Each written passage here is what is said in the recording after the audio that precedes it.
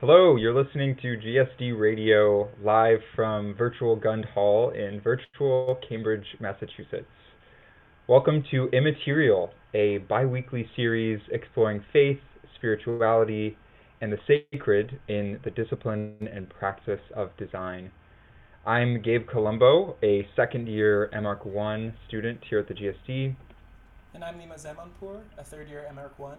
Today on the show, we're speaking with Jocelyn, Chiou, and Gabriel Lam, both MArch 1s in their third year at the GSD and student leaders of the GSD Christian Fellowship. And before we get into the conversation, we just want to take a moment to introduce the show and talk a bit about the themes that we'll be diving into. Thank you, of course, for listening this evening. Hope you're doing well. So, religion and design have, of course, always had a kind of close relationship. Many of the great works of architecture, landscape, city planning, and design have been either explicitly or implicitly centered on kind of this fundamental human quest for greater meaning. But since the Enlightenment and the rise of modern architecture, we've kind of seen faith, spirituality, and the sacred become increasingly compartmentalized. The goal of Immaterial is to push against this compartmentalization. We want to highlight the ways designers, scholars, and others of many faiths and spiritual traditions continue to imbue the design discipline with deeper meaning and understand their own spiritual lives in relation to their professional work. To kick off the conversation off, Gabe, do you want to share a little bit about your own particular perspective on these intersections? Yeah, absolutely. Thanks, Nima. And if you're listening, feel free to, we want to make this a dialogue and open up a kind of wider conversation. So definitely feel free to, put your comments or thoughts or questions in the chat. We'll have an opportunity to hopefully take some of your questions for Jocelyn and Gabe a little bit later. But again, feel free to engage with us. You can also find GSD Radio on Instagram at GSD_radio.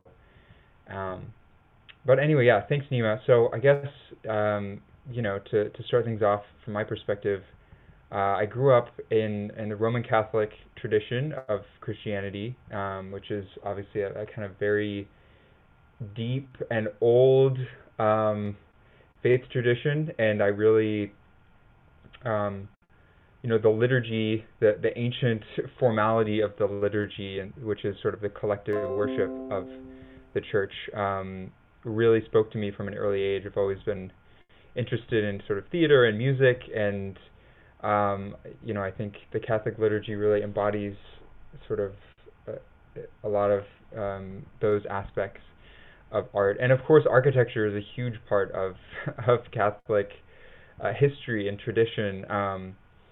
And my dad's an architect, so growing up, I was always sort of thinking about architecture and around architecture, and definitely thinking about the way that architecture related to and supported the rituals and traditions of the Catholic Church.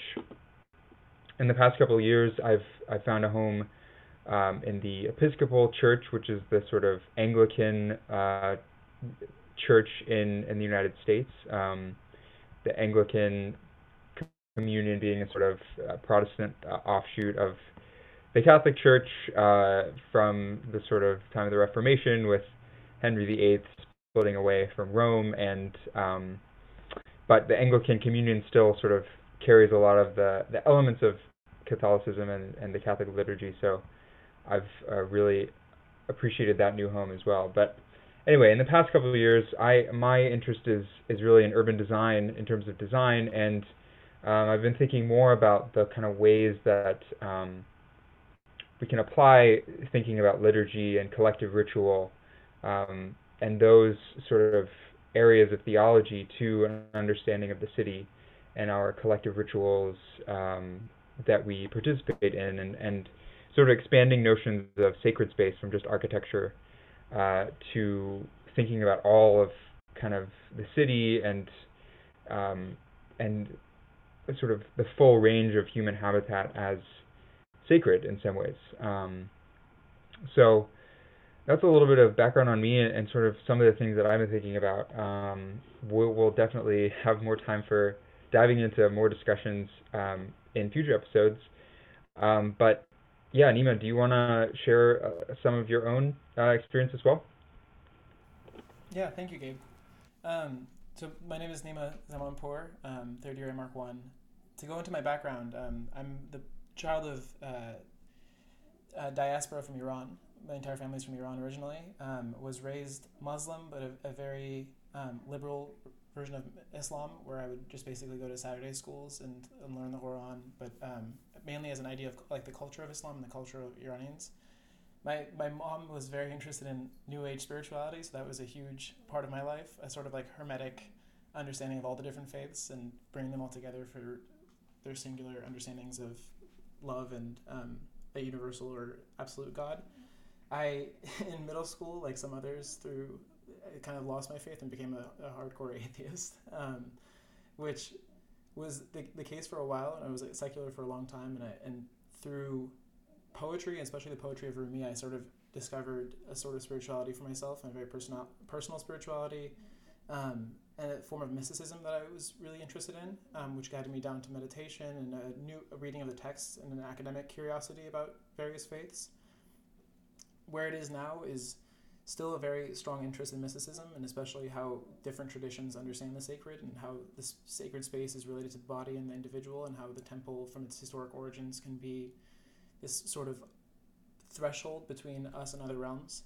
And where it's playing out now is a strong interest in the religious traditions of the ancients, and it's sort of the ritual associated with various traditions and where that intersects with design and space. And that's where I'm sort of at. I read a lot of arranging the Old Testament to the Book of Mormon over this past summer and the summer before that. So I'd love to get into a longer conversation with Gabe in a future episode about this. Absolutely.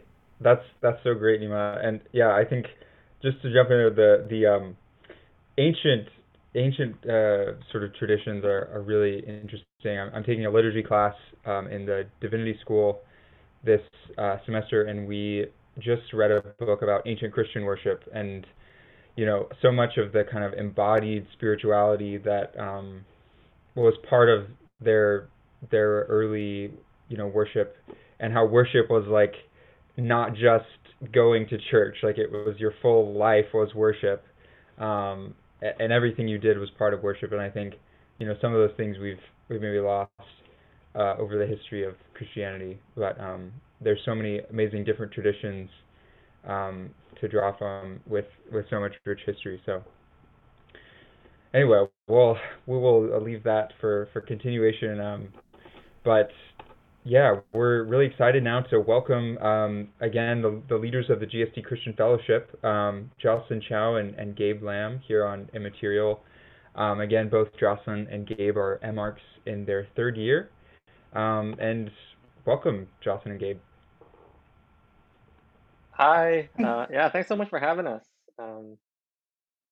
Yeah. Yeah. Thank you. Thank you for having us. We're so excited to be on the show today. Yeah, thank you. Yeah. Again. Yeah, thanks so much for coming. So we want to kind of start off the conversation with just a question about, how would you describe your spiritual background? And maybe that reaches back to kind of your earliest, memories of spirituality, and something of sort of how your childhood, was related to that. Yeah, I guess I can start off. For me, I would say I grew up in a Christian household. So my mom and my dad were both of the Christian faith. They got to know, they met the Lord at a young age. And then they kind of raised me and my brother up in kind of a Christian household. And so from a young age, I just remember learning about God, learning about Jesus in Sunday school. And so I was brought up learning about these Bible stories and going to church every Sunday.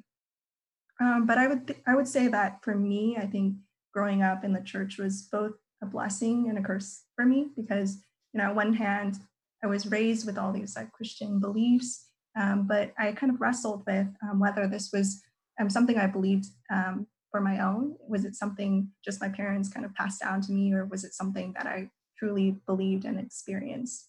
But I would say that there was a period in my life, probably in my teenage years, when I was kind of first transitioning to college, that was when I started to ask a lot of deep, like existential questions about life, about my existence, about what the meaning of life, what my purpose is. It felt like a lot of the things I was doing was quite meaningless, and I was searching for kind of a deeper purpose to guide the things that I was doing, to guide kind of the decisions I made for my life. And so in that period of my life, I remember just asking a lot of people that I trusted, mentors, friends, people I looked up to. I would just ask them these questions, but it seemed like a lot of these, I couldn't find the answer that I was looking for. It seemed like there was still something like a deeper longing in my soul. And so in those years, I remember just kind of going to church, but also kind of asking like God, are you there? Do you exist? And if so, that now would be a good time to speak to me. Now would be a good time for me to experience you. But I would say in that period of my life, I started to experience God as something that was very real to me and not just something that was passed down by my parents. And so I think that experience in my youth, in my teenage years, my college years, that really kind of was a turning point in my spiritual journey. And I began to discover what Christianity means for me on a very personal and very kind of day to day basis.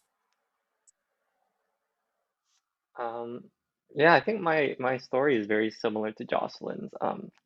My parents became Christian when they went to college, when they went to university, and so I also grew up in a Christian household. I grew up going to church, Sunday school, all that stuff. But I think as a kid, you sort of like adopt the customs and the behaviors of your parents, whether intentionally or unintentionally. You sort of um, don't really question the rationales or the reasons why behind the things they do. And so I think pretty much all throughout, um, all the way until maybe the end of high school, I think that pretty much summed up my life and my stance towards Christianity as something that was passed down to my parents, from my parents. I'm sorry. And I think when your parents are Christian, see you see the faults in your parents, and you almost attribute that to your faith. And it became really difficult to distinguish what it meant to be a Christian or why they were Christian when I saw the behaviors they did. And I think it's just sort of a fault of the imperfect nature of humanity. Um, and so when I went to college, I came to America for college. I think it was one of those moments where I was given the freedom of choosing my own schedule, but also my own lifestyle.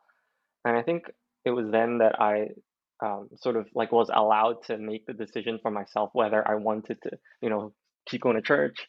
Um, and it also brought about a lot of questions about um, why I lived the way I lived my whole life. And I think it sort of went down to like satisfying my parents' expectations, and also sort of being comfortable doing the routineness of what Sunday was.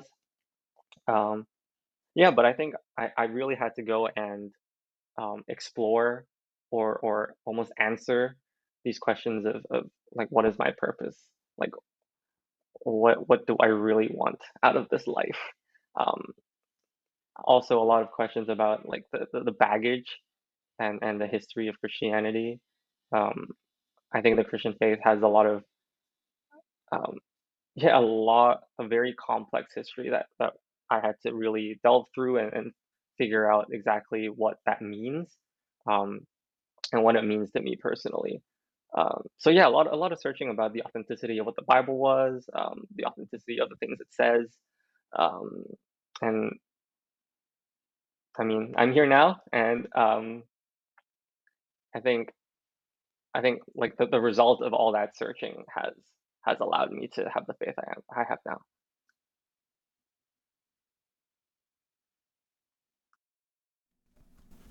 So for the next question, Gabe and I have talked a lot about this, about sacred architecture and sacred space is this thing that almost is like one of the predecessors to, or the things we study from the broadest range of history for architecture, but it's also an incredibly undefined but also a broad term to capture as it changes based on each tradition, and it changes person to person with their own faith and traditions. So we want to start with saying, what does sacred space mean to you? And starting with Gabriel. Um,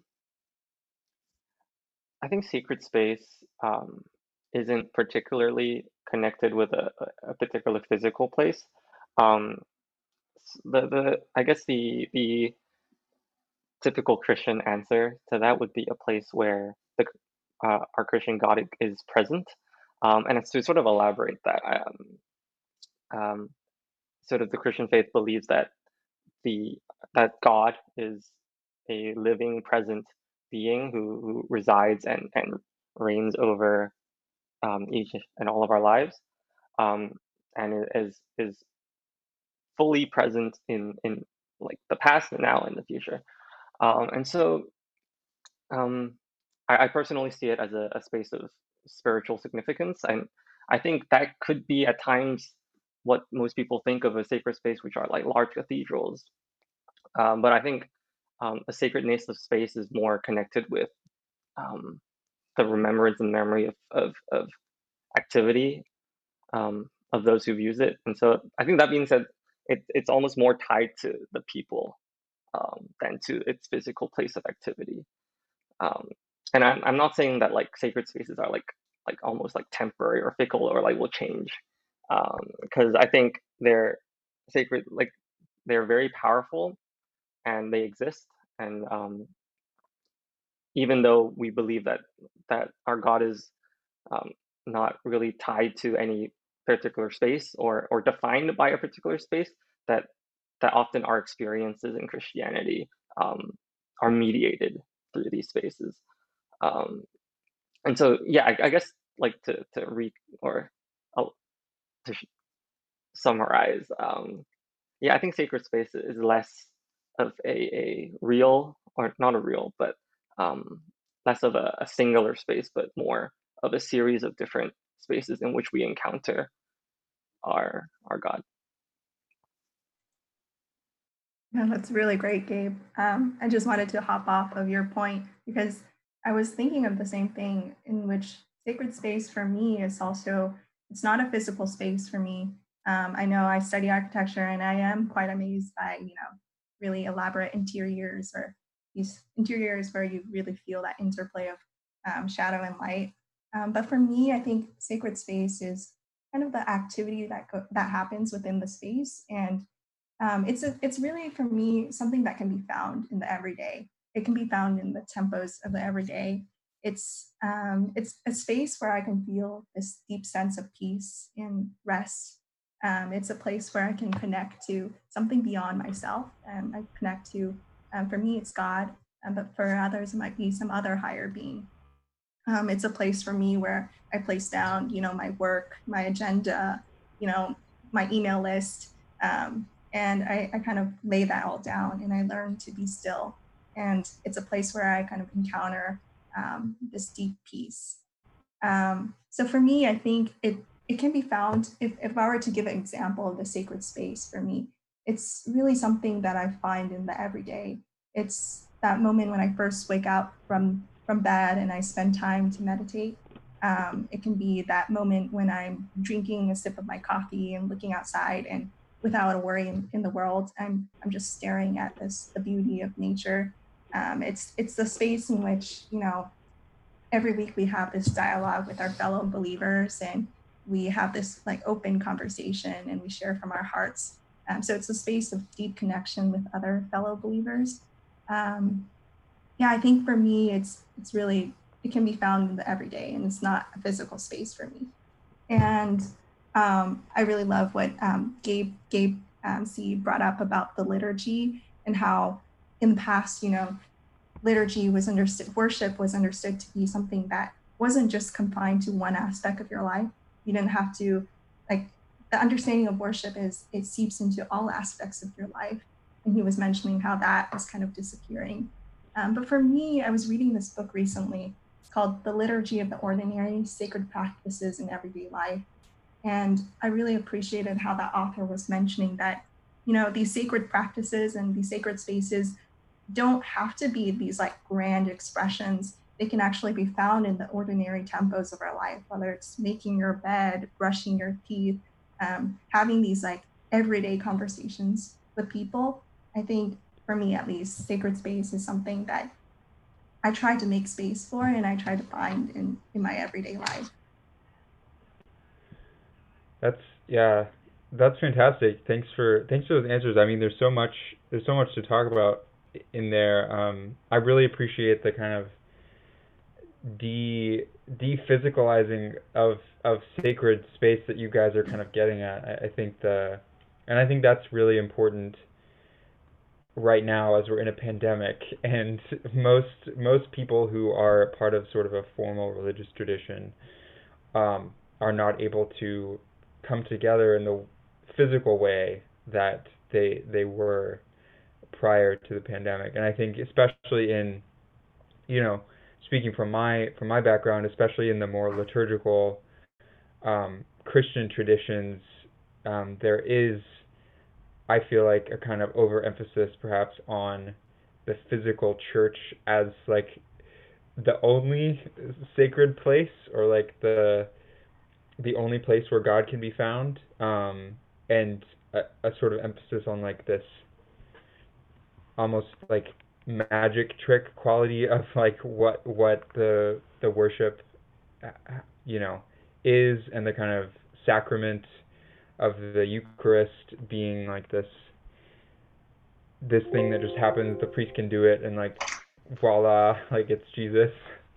Whereas I think there's a lot more of the participatory aspects of connecting with God that are may have been left out and in Christian liturgical traditions. So I appreciate the sort of emphasis on space as as being with people, as connecting with those small rituals of your daily life, and that it's not necessarily architectural. Although, not to get too into the theoretical weeds, but somewhere in one of Heidegger's essays, he talks about like the temple. He's talking about sort of a Greek temple, but like he's talking about the that sort of god, like the god of the temple, be it like Apollo or Athena, is actually like made present by means of the temple, which I think is a really profound sort of idea, that there is something about the architecture and this sort of bounding of space that does, at least perhaps, inclines the human spirit towards a particular disposition that makes the connection with a deeper reality present. So I guess building off of that, for what you were saying, Jocelyn, about there being aspects that, or sacredness is kind of like a state of mind that is brought up within yourself. And I would ask, are there spaces that kind of make that more possible for you, or kind of bring out, make it more easy to kind of ground yourself, or get to that state that you want to be? Especially, is that noticeable from a lack of being able to visit a physical space in being in your own home during COVID, that there's things that you wish you were around again, whether that be community or certain spatial moves?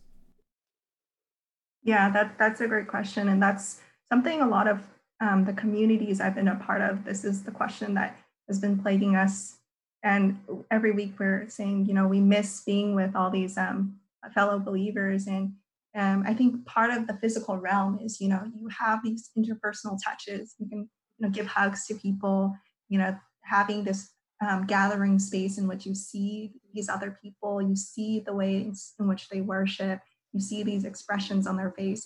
Those are things that you really can't capture on the screen, the 1-inch screen of Zoom.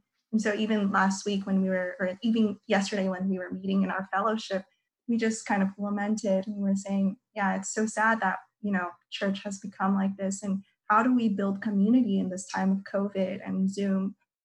But we were also thinking that, this is something that might continue on, and we need to figure out ways in which, we're not limited by the four walls of the church, and figure out ways in which we can sustain this community. And so I don't necessarily have an answer to what the solution would be, but we are just we're just trying to, I guess it just requires more effort from all of us. Like we're trying to create that space in which, we come, we're laying down, our work and our it's so easy right now in Zoom space to be multitasking. But I think to kind of treat it like a physical space, you're entering this Zoom room and you're kind of laying down the tasks that you have for the day, and you choose to focus in this maybe 1 hour, and you choose to listen to your fellow brothers and sisters and enter into this honest dialogue and together worship and pray and spend that time together. Yeah, so I think that's been something we've been thinking about recently in not just the Christian circle, but in all of my classes and in all of my communities. We're asking, how can we build community now that we don't have this reliance on physical spaces? What is the way, or is the method for us to sustain a community? Yeah, I think both Gabe and Jocelyn have like raised a point of there's almost something very intangible and very um, almost magical that comes with being physically in close proximity with each other. Um, and I don't know, I think there's something very like very unexplainable when it comes to especially the idea of gathering and the collective act of worship um, that sort of brings about these um, like an experience that you almost can't replicate when you're by yourself. And I think that is one of the big um, sentiments going on in many communities right now. Sort of an inability to capture this um, collectiveness that we feel that we're very used to. And I think that's also just part of like the act of worship being something that we don't really know how to fully explain. I think there's a lot of different facets and a lot of different aspects to what exactly worship is. And so, like we've tried all these different ways. We've tried like gathering together at a church for worship. We've tried going by ourselves to worship, and I think they're speaking to sort of incomplete parts of a full picture that we don't know. Um, yeah. Yeah, definitely. Just one more thought I think is just to go back to ancient Christian worship. It was really interesting to read about the sort of central worship of the Eucharist that we think of today was sort of initially much less formal and was actually really just a meal. Like the kind of the importance of the meal in the ancient Mediterranean world was so great. I mean, clearly meals are important for us in the modern world, but there was a different aspect of it um, in the ancient world, and I think to go back to that model of small gatherings for meals that are less maybe public, more private, that have a greater intimacy. You're meeting in your home, and that's where you're finding and connecting with God. Um, I think that model can be really useful and important for us now. I mean, not even just in the Christian tradition, but just for humanity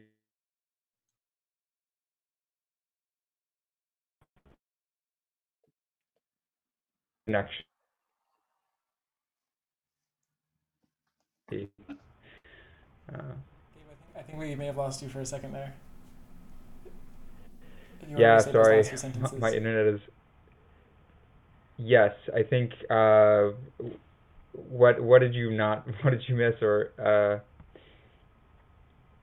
maybe just I guess the idea that not just even for the Christian tradition, but for humans in general, that Mm. thinking of these smaller gatherings as just as valid and just as meaningful, even if it's on a Zoom room. Um, so Yeah, I love that. I actually wanted to add a point in which something I've noticed recently with our fellowship Like last weekend, we actually did the exact thing that you described, gathering for a very small meal. One of the leaders in our fellowship, Jeff, he might be listening. If so, hi, Jeff. He actually has this really famous recipe for jerk chicken, and that is very well known by many other believers around. And so he offered to cook jerk chicken for a few of those who were in Cambridge. And of course, they did their social distancing. He wrapped the jerk chicken in foil, and everyone gathered, and it was this amazing setting. I'm not in Cambridge right now, but I saw pictures. And I think that that's going to sustain us, these like informal small gatherings. Like we as humans, I feel we need that connection to other people. We need, definitely, it's not possible to be like always physically intimate, but to in this time of COVID and in this time of isolation, it's important to not stay socially isolated. We have to be physically isolated, but it's important to kind of surround yourself with a network of people and to have these small gatherings in which you can enjoy the company of others. I guess building off of the previous question about your own personal histories and faiths, the idea that I think all of us have kind of gone through the same thing of finding our faith again with intentionality, or finding like our own method of spirituality with intentionality. I was wondering if you could speak to the sort of the carryover of the culture that comes with Christianity, or the culture of ritual that and community that while you're going through this process that sort of moves through and becomes part of your routine and is another aspect, and how that worked with your transitions as a person going into college, or transitional moments in your life. Yeah, I guess I can pick up on that. I think maybe I can speak to my transition into the GSD, because it has been a pretty big marker or a big event in my life going to grad school. I think even more so, I see how faith has been so integral to me as a person, as a designer, but also as a student navigating through the ebbs and flows of the GSD. Yeah, I think for me, it's not just a personal journey, but observing this collective journey amongst people in our GSD Christian Fellowship. I think I can share a story of why I continue to stay in this fellowship. I think the first few meetings, or the first year when I was not really serving, I was just observing the people in the fellowship and seeing how they live their lives. I think I would keep coming back to this fellowship because I sensed that, some of these people, they were so different than people I had encountered at the GSD. They were willing to kind of put aside their time. Like, time is so sacred. Time is so precious to us GSD students. You can use that time to build another model. You can use that time to make a beautiful drawing. But instead, I saw how they would invest their time into people, into serving their classmates, serving us, and also just taking a Sabbath. So I noticed how some of these people from our fellowship, they would choose to take a Sabbath. So on Sunday, which is usually the most important day for studio, you have crits on Monday. You need to finish, you need to go to laser cutter, you need to cut your models on the Zune. But they would choose to rest on that day, and they would just choose to not work, and rather take the time to rest, take the time to build community. So sometimes on Sundays we would host these things called a brunch, and then we would just gather as a community and not talk about studio, not talk about work, but just kind of engage in this fellowship with one another. So I think that first year of observing these people, I think I was really drawn to the ways they were living their life, and the ways in which their lives were so kind of countercultural to the culture of work at the GSD, which seems to, it's almost this obsession with work in which we want to put down our work and we want to stop designing. We want to go to sleep, but somehow we are so obsessive with trying to figure out this design, trying to figure out this drawing, trying to finish that last piece of that model. And so I saw the ways in which they chose to rest. I saw the ways in which they chose to invest in other people and in deep relationship with others. And I was so impressed. And so I've learned so much from these people. And I think some lessons that I've learned and how my faith kind of applies to my time at the GSD is kind of learning to rest as one way, and as to how my faith kind of guides me. Instead of always working, learning to kind of engage in that space of meditation engage in this in the space of peace, not letting the culture of work kind of always run through my mind, but learning to let go sometimes, learning to engage in rest, and also learning to invest into deep relationships with other people, learning to think outside of myself and my needs and my project, but using that time to serve my classmates, serve my community well. Yeah, I think one of the most important lessons that I've learned is maybe I'm not at the GSD to learn how to become the best designer, but maybe it's more about this building up my character and learning out how to sustain myself in the long run, and not to treat this time at the GSD as this sprint, but rather treat it more as this marathon in which I'm learning how to design. I'm learning all these great things about theory and history, but at the same time, I'm learning how to kind of my attitude and towards work, and how I can balance work and life and my spirituality. Yeah, I think I can echo a lot of what Jocelyn's saying. I think like so much of what she said has also happened in my life. And I think for me, moving into grad school, um, I sort of think like we see retrospection in 2020, and so only now do I see like what exactly happened in my life and the ways in which these sequence of events have led me to where I am. Like for example, like the only two grad schools I got into after undergrad were Harvard and MIT. Like I didn't get into any other schools that I applied to. I didn't get a single job that I applied to. Like literally the only place I could have gone besides going home if I wanted to was to Cambridge. And so like I like it, you like we I could attribute this to like I don't know like luck or like my rec letters or like my just so happened that my instructors were GSD were also GSD alumni, but I think I realized that there was possibly something more to that I wasn't able to explain. And I think also being here and being a part of this group has led me to sort of see a type of peace that is beyond understanding, like something I don't really know how to explain. Um, and I think I'll try to explain it. Um, but yeah, I think for a lot of us that are I think to use GSD analogies, like our fundamental critic is not our jury. It's God, and he is not a critical God. Like, yes, he is critical of my actions, but he's not critical at all of who I am. And I think there's a distinction there that's often lost. And so I think a lot of us um, are seeing the narrative of the GSD of always needing to work, of always giving up our time for studio, for all these for research, for teaching, for just for networking, maybe even, and just almost like pouring out our entire like time or our 4 years here to like almost grab what little we can get. Um, and sort of we're instead here and we don't have to really suck up to anything at all. And and it's not really about how other people think of my project that really determines whether it's really beautiful or whether it's worth anything. And it's like it's not like I don't want to do beautiful work or like I can just slack and say, oh, you know what, God will take care of anything. I think that's not the case. I think it's quite the opposite. I think like God desires diligence and he enjoys beautiful things and would love to have us make beautiful objects. But I just don't think it is like that at all defines um, how good of a designer I am, nor does it matter. Because in a way, I don't think we really see ourselves as a designer.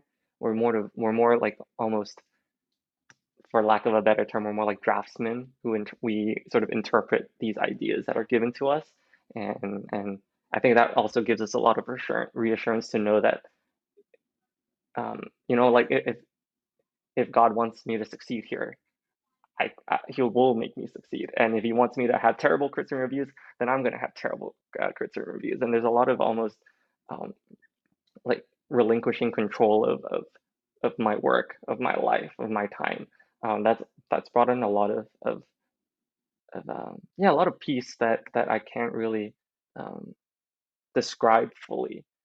Um, but yeah, it's almost I'm here and I get to enjoy sort of these blessings that I've been so like gratefully blessed with, and to try to be someone here who like people can look to and be like, hey, like there's something different about how these people live their life. Like I wonder why or how they can do that. And so I think as Christians here, we're called to be, I think, or the term is cities of light or beacons of light to other people. And I think that's really defined sort of the way we approach studio, the way we approach our work, the way we approach our classmates and our faculty even. Yeah. Yeah, there is something so important about kind of that relinquishing control, or kind of just stepping back from your own self in whatever way that manifests itself to you. Because yeah, there is so much pressure on sort of um, your. I think we tend to link our personal worth with our uh, sort of, you know, our performance in school. That's kind of grad school in a nutshell, and I think stepping back from that is really helpful. And I think also, you know, there's been a real emphasis in the past, you know, century or two on sort of the architect as author, like as the designer as this sort of singular figure that comes up with this idea.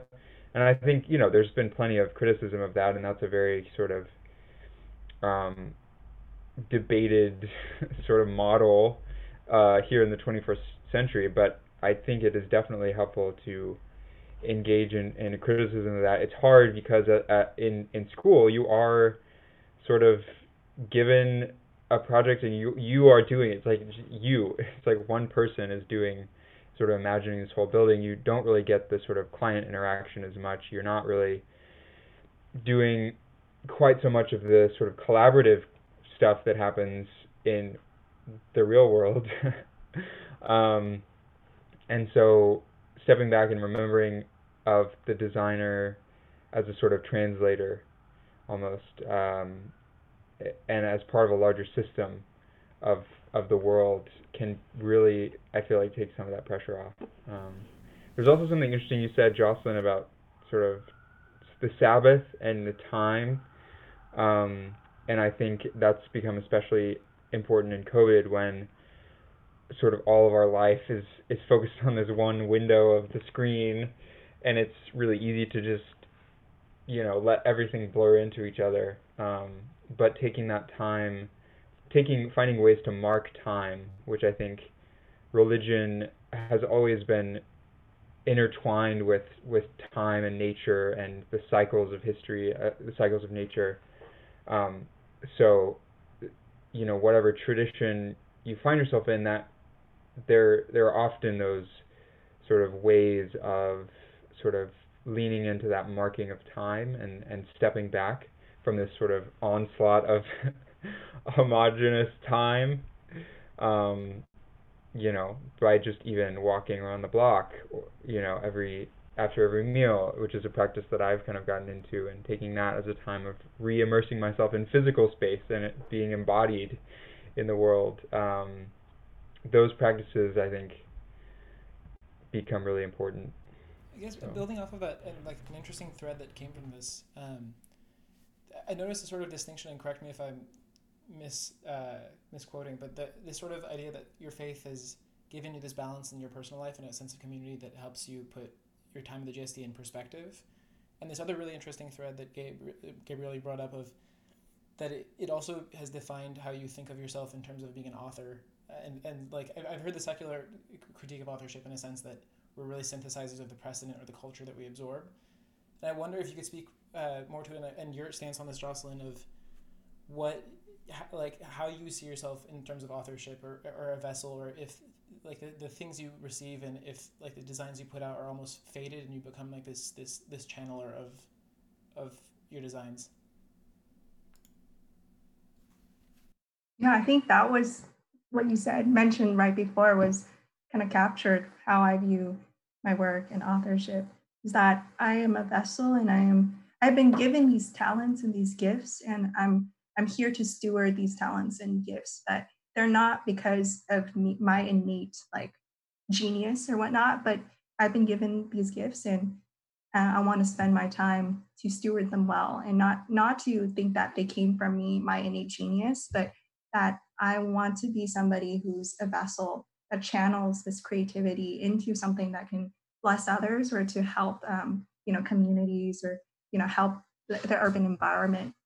So I see myself as not just like a blank sheet of paper or like an empty bottle, but more so this productive this productive channel in which there is some sort of authorship, there is creativity, but it doesn't all stem from me, and so that kind of removes the pressure, as we mentioned before. But it also it connects me to the larger flows of life, And we talk a lot about this horizontal and vertical connection in Christianity. Horizontal connection is like your connection with the world, with your peers, and vertical connection is, connection with that higher being, with God. And so I think of myself as that channel, channeling that vertical connection, but also channeling, dispersing it out into the horizontal connection of the world. Thank you so much. I think we're going to be ending with this question for both of you of what sacred space or piece of Christian architecture has been the most meaningful for you in your life, and why is it, or going into the story of that space for you? And it may not necessarily be, it doesn't have to be a church. I mean, I think we had some really good discussion about,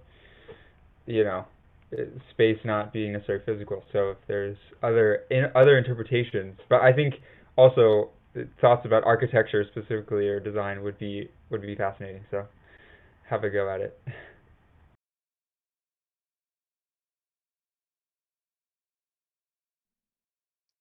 Oh man, this is a tough question, because I think as designers we also have almost preferences when it comes to like our ideal space or our ideal cathedral or our ideal church. Um, and so, I mean, I think if I were to name one of those, I think like I visited St. Peter's in Rome or um, Notre Dame before the unfortunate fire, and I think like these large cathedrals are not only like quite astonishing for their engineering capabilities, but also sort of provide this type of experience that it's very difficult to find elsewhere. But I think the more meaningful the spaces are sort of a little closer to home. Um, so I don't know if I don't know if you guys know, but our fellowship hosts an event at the end of every semester called Tea, our finals tea, and it's just sort of it's the weekend before final review, and we try to just host in a room. Sometimes it's Stubbins, sometimes it's a room um, in the Sackler building, uh, and we just bring tea, we bring bread, we bring snacks, and we just sort of desire to create a place of rest for our school before like this craziness, this monster that is the GSD final review. Um, and I think um, it's very meaningful to me because it's literally placed at the singular moment of the semester where I would least expect myself to desire rest, and yet it is the one time I need it most. And I think another thing that that is very meaningful to me is that a lot of our classmates and a lot of our friends are like look forward to this, like even though they they're not part of the fellowship or like are not interested in spirituality, that they see this event as sort of very like a very strange or unexpected event. Like how does a group take up the most important time of the semester to hold this space um, for for the desire for everyone's rest. Um, and so I think that's been particularly meaningful to me. Yeah. It's so crazy, Gabe, because I was also about to mention, the our tea that we put on. So crazy. We're on the same wavelength. But yeah, maybe I can add a little bit to it. I mean, you can definitely describe it in architectural terms, like, the space is dark and it's well lit and well decorated.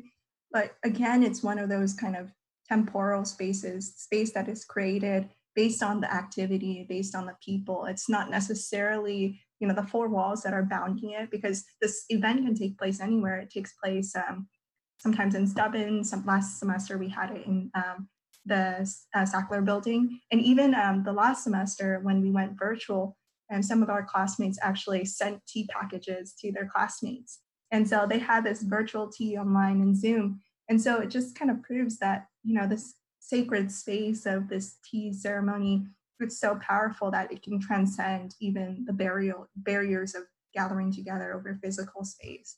Yeah, and I think it always shocks me how different that space is from the normal rhythms of the GSD. The timing that event is held is also very crucial.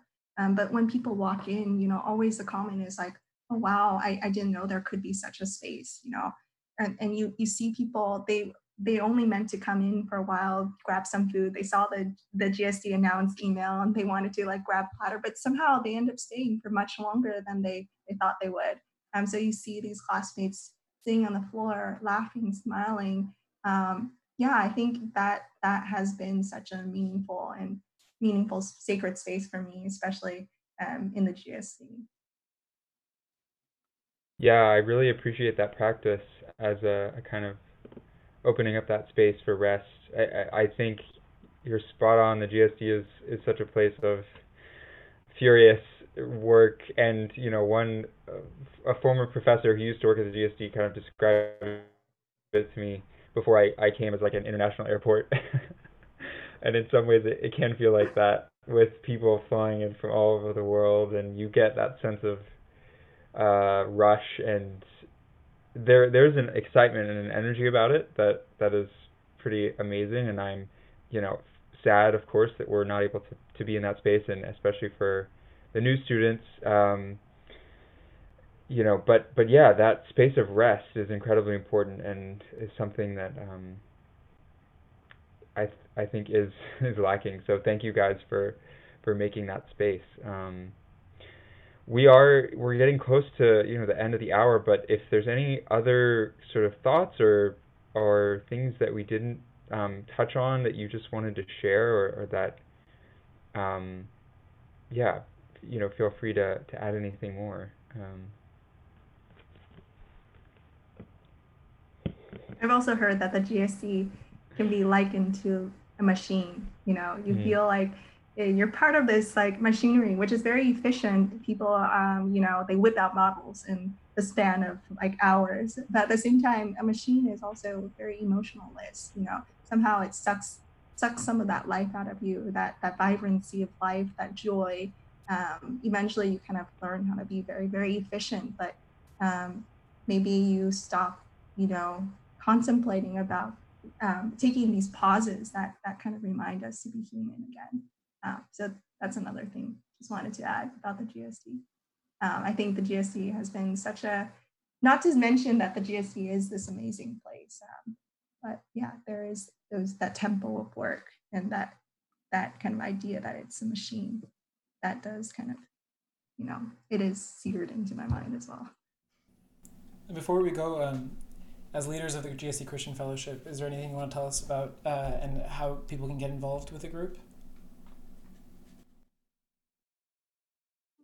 Yeah, I guess. Jocelyn, please. Maybe Gabe can add on if I forget.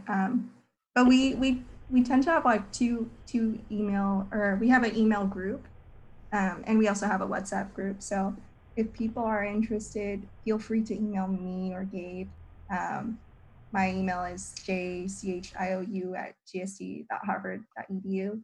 And I would just say our fellowship it's open to everyone who's interested. You don't have to come from a tradition of Christianity. We've had a lot of people who have just been curious, or they've just been searching and trying to understand different traditions. So we're completely open to all. Yeah, we have a weekly meeting on Wednesday, but there's also other opportunities to get involved. We have a prayer meeting on Monday. We have bike rides on Friday. Yeah, Gabe, did you want to add anything? I guess I don't really have much to add on to that. I think that we're just a group of people who believe in God and are trying to figure out how to be Christian at the school that is GSD. And so like we're just all here, almost we're here for the ride, and like we'd love to talk to different people and see how yeah, just see how everyone's stories have led us to where we are. And so like there's no real like pressure to um, you know, to like involve yourself. I think we really enjoy this group as a place of rest and respite from the responsibilities that we have as students.